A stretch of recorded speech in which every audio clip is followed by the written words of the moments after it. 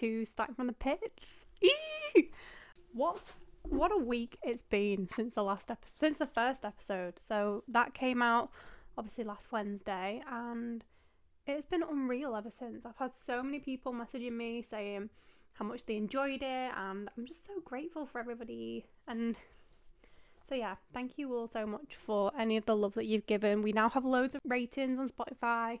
We were climbing up the charts. There were some issues. There was a duplicate on there at one point, and it all got a bit confusing, but regardless, people have listened to it, people have liked it, and I'm very, very grateful. So thank you all very much for listening. I am going to jump straight into this week's episode. So this week, it's going to be a lot's gone on in the Formula One world this week for a start. Been a little bit wild, but we'll get on to that. But we're going to start off with basically a little rundown of how the Formula One weekend works, especially with Baku coming up this next weekend. I feel like there's a lot we should cover, especially with people who are maybe watching for the first time or haven't seen that many races. I think it's a good way to introduce you to the races, of getting to know it and how it works. Also, Baku has a slightly different layout to normal, so I have notes on my phone so I don't get anything wrong. So let's jump straight into it. I hope you've all got a brew so you can sit comfortably and chill out and listen. Okie dokie. So first things first, the race weekend starts on a Thursday, and that is what I like to call the Lewis Hamilton fashion show, aka media day. And this is basically where all of the teams arrive at the track, and they end up going into like the press conferences and things like that, where basically media teams ask the drivers questions about how they're feeling, maybe some stuff from last week, any rumours. So that's usually where the juicy gossip comes out of. So yeah, that's media day. There's no racing done on a Thursday. That's the way it is. Pretty simple. So yeah. Then on a Friday usually is FP1 and FP2. FP is free practice. So this is essentially for the teams to get a feel for the track, what is working well for them, what isn't working well for them, what they could do with changing, and yeah, it's just a little getting a feel for it. It's almost like a test drive around each one. So FP1 and 2 is on Friday, and then Saturday is FP3 and quali. So quali is obviously qualifying to set the grid on the Sunday, the main race. So quali usually has 3 different sections to it, and the bottom 5 from each section are eliminated, which leaves then just your top grid. It's basically whoever sets the fastest lap gets pole position, aka first place, on Sunday. So yeah, that's just a general layout of what quali is. Some cars, I heard this the other day and I thought it was really interesting to know. So people like the Aston Martins, apparently they aren't very well set up for qualifying, but they are set up for the racing. So they might not qualify very well, but then they can make their way through the pack on the racing, which I thought was quite interesting. I didn't know that.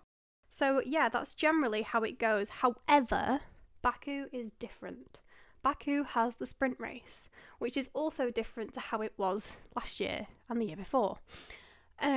So the sprint qualifying is something that Formula One have introduced on a Saturday. However, qualifying is on Friday. So then there's something going on every single day of the race weekend, so fans can be more excited about every day, essentially so they can sell more tickets. So yeah, one moment. So on Friday this weekend, we're going to have free practice 1 and qualifying. That qualifying is going to set the grid for Sunday's race.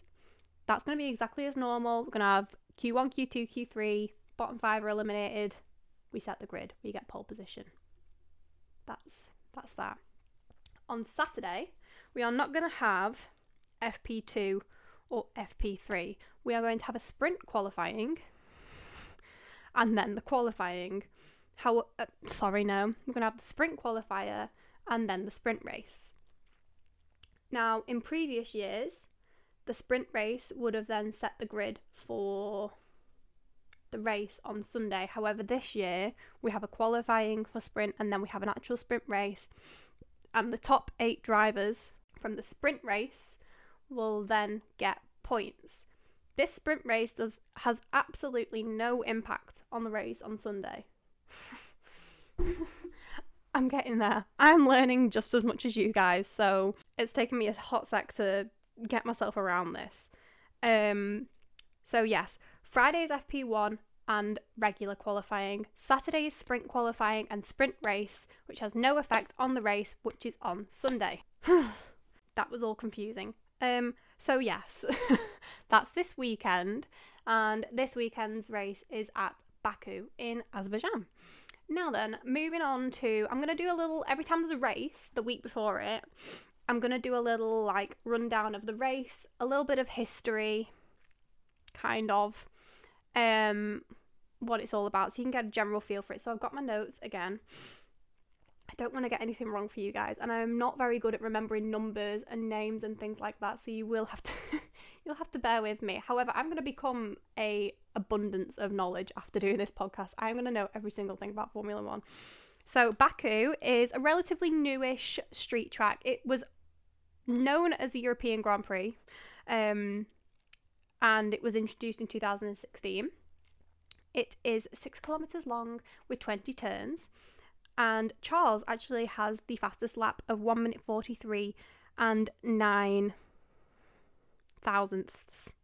I have to go through. Do you remember in school where it was like you had your 0 point something something something? It was like tens, hundredths, thousandths, and it like had the thing above it. I have to always go through that to remember what it is.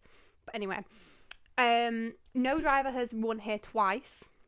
However, it historically has been quite well catered for Mercedes and Red Bull, and given that Mercedes are bringing some upgrades, I don't know what the upgrades are, but they are bringing upgrades to the track, and given that Red Bull are quite good on the straight line speeds, which this track is full of like high speed straights and things like that, so I think we could be looking at potentially having history made, essentially. It's not a big history, but we could have the one driver winning at the track twice. So yeah, I have gotten through this so much faster than I thought I would. Tyre strategy is going to play a big part of this because apparently tyre degradation? Tyre deg. I'm just going to say tyre deg. If you hear somebody say tyre deg, it means that basically like the wear of the tyres goes down very quickly, essentially. So it's got high tyre deg around this track. So tyre maintenance is going to be quite key for this one. Checo coming through. Checo could win because of that. High straight line speed and good tyre management. That's Checo. So, moving on from the history of it, I asked you guys to send me in your Baku predictions. Some of you were quite bold with them, so we're going to go through some. I love getting you guys involved, so I will be asking little like question boxes on my Instagram, Start From The Pits, if you want to go give it a follow. To get your guys' opinions on things and just general chit chat with you guys. Make it feel like I've got someone with me, you know? So, I have loads of replies from you all. I am really impressed. So I'll go through this, and then I asked you guys, I'm going to do like a little opinion of the week segment, which is basically, I want you guys to send me in your most out there opinions about Formula 1 and we can discuss. So, let's see what we got. I just wish that Charles finishes the race. Don't we all? Given it's a street circuit, the thing with Charles is if he does well, he then gets under pressure, and then the pressure comes out as a crash. So let's hope that Charles does something good. I read somewhere that Ferrari are bringing upgrades. However, I'm not sure how true that is. So if they are, let's just pray. In my opinion, I don't think there should be a sprint race in Baku. I quite like the sprint race. I can see why people don't like the idea of it because it is a lot of, like, there's a lot of races this year. And it's a lot of pressure on not just the drivers, but the teams. If somebody makes an error during that sprint, I mean, they're pushing it out there. That's a lot of work for the teams if something doesn't go right. In general, like, even if something all goes well, it's a lot of work for the teams and the drivers and everybody involved. So I think they're really being pushed to the max. Podium will be Checo, Max, Alonso/Lewis. I literally just said Checo could win because it's good for tyre management. We need somebody with good tyre management and straight line speed, and Checo has that. So I agree with that. Whether Red Bull will let Max beat Checo is another question. However, I would love for Checo to be in his villain era and just be like, screw what everyone's telling me to do. I'm going to win this race. When Bottas did that year, what a king. Was obsessed with that. Alonso/Lewis, I think that's a really strong prediction. Tasha, strong prediction. Because obviously, like I said, Mercedes are bringing some upgrades and they were looking strong last race, so I agree. Alonso P1, wouldn't we all love that? We'll get on to Alonso in a minute. This week has been a hell of a ride for Alonso. Hulk podium. That is bold, Hannah. Baku is crazy enough that it could actually happen. Baku is... Obviously, I've been doing some reading between different things because I don't remember races. This is what I mean. My memory is horrific. I don't remember races as in like, oh, at such place in 2009, this person got this podium. I am horrific at that sort of stuff. I learned that I was horrific at that stuff when I was doing GCSE history, and it was just not... I'm not very good with dates. But I do know Baku is a crazy little place, and anything can happen at Baku. Ferrari on the podium, I have to hope. I agree. I feel like it's going to be No, didn't read that right. I feel like it's going to be Max, Hamilton, Checo, or Alonso. No, I know what you mean. I like that prediction. But we're all saying the same people, just in a slightly different order. So I think that shows... Well, we've all got Max pretty much P1 or P2, so I think that just shows that how strong the Red Bull is. Well, how strong Max's Red Bull is this year. But Alonso, we love to see. Ooh, that's a prediction that I like. Max P1, Checo P2, Carlos P3. Carlos supremacy for the win. We need more Carlos appreciation because that man is talented. And I would love nothing more than to see him on the podium this weekend. So I agree with that wholeheartedly. I think McLaren will be on the podium because I live in delusion. That was a good one. Yeah, great predictions, guys. However, we have had a lot of controversial opinions coming in. But before we get onto that, we have some serious catching up to do in terms of gossip on the F1 grid. Now, I hate to use the word gossip because I don't want it to be like, oh, she's only interested in the gossip off the track and yada, yada, yada. However, this was pretty big news this week. Fernando Alonso and Taylor Swift. Now, if you haven't heard of it, where the hell have you been? Because I'm sure everybody was talking about it. However, there's no way on God's green earth that is true. That is true. I saw that and I laughed out loud. There is no chance that Fernando and Taylor Swift are together. That was genuinely so funny. I think it came from somebody taking the mick on TikTok, and then they sent it into Demois, and then whatever's on Demois is gospel. And then it got to Twitter, and once Twitter gets hold of it, it goes everywhere. But yeah, that, if it's true, honestly, if I was Fernando Alonso, I would just tweet, who the hell is Taylor Swift, and log off. Can you imagine? Or even Taylor, can you imagine her doing that? Who the hell's Fernando Alonso? And then just log out. Absolute king. I don't think there's any more gossip, but obviously there was Pierre and Charles. Was somebody else? Oh, Lando all went to the tennis. That was quite exciting for them. I've not much to report on that. Maybe tennis is going to become the new golf. Everyone's going to go and play tennis. So yeah, that was a bit of off track stories from off the track. That's going to be a new segment. Okay, and finally, we are going to get into a little bit of our controversial opinion of the week. Now then, let me have a look. We had quite a few of these.